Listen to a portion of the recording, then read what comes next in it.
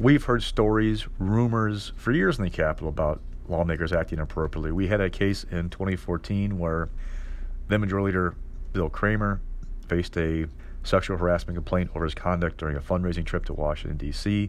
He left the legislature for a separate incident, separate sexual assault charges from a GOP fundraising event in Waukesha County. But it's not like this is the first time we've heard of lawmakers doing something inappropriate.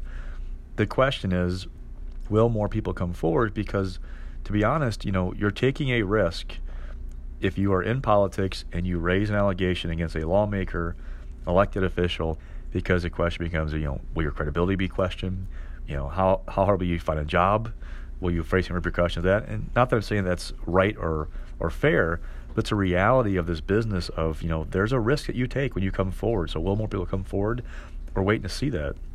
Representative Zepnick is up for re-election next November. What impact could the complaints against him have on the race? Well, in 2016, he faced a primary challenge and won by about 150 votes. There are very low turnout races in these primaries in Milwaukee in August. And so looking ahead to next August, if he decides we're in re-election again, he hasn't said he will. He said he'll make a decision at an appropriate time.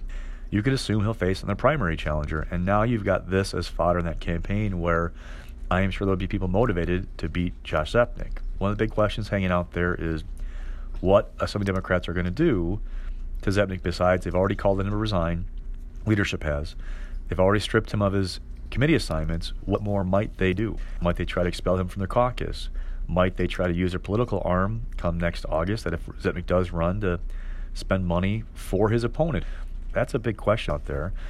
But if he runs, he'll have to face this story again this summer, and I'm sure opponents will bring it up. We haven't talked much for a while about the John Doe probe of Governor Walker's recall campaign, but last week, State Attorney General Brad Schimmel released a report about the investigation, specifically the documents that were leaked to the media. So talk a little bit about the report and why it's coming out at this time.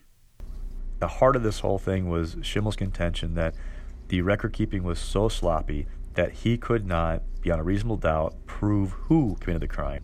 He believes one was committed, but proving it in court with the information available and his summation of that report just wasn't possible. So I think they wanted to do something, but they couldn't. So the civil contempt charges that they're seeking, or proceedings are seeking against these 9 people, that is an alternative saying you guys mishandle these things so badly that you need to be held in contempt of court because there were orders from a judge that oversaw the John Doe 2 investigation and state Supreme Court on how these documents should be handled and when they can be accessed.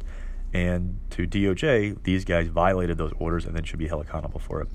Now, it's been interesting. Democrats have kind of pushed back a little bit about the narrative out of this investigation, saying what's been lost in all of it is that during this coordination between Governor Walker's campaign and the outside groups, the allegations of it, they feel like that absent a decision from the state Supreme Court that conduct was legal, subsequently was codified in state law later on, that should not have been permissible behavior. And they are lamenting the fact that is being, in their minds, lost in this shuffle, that what was going on during that recall election was not appropriate, but it's all the focus now on how the GAB handled the records and not about the conduct.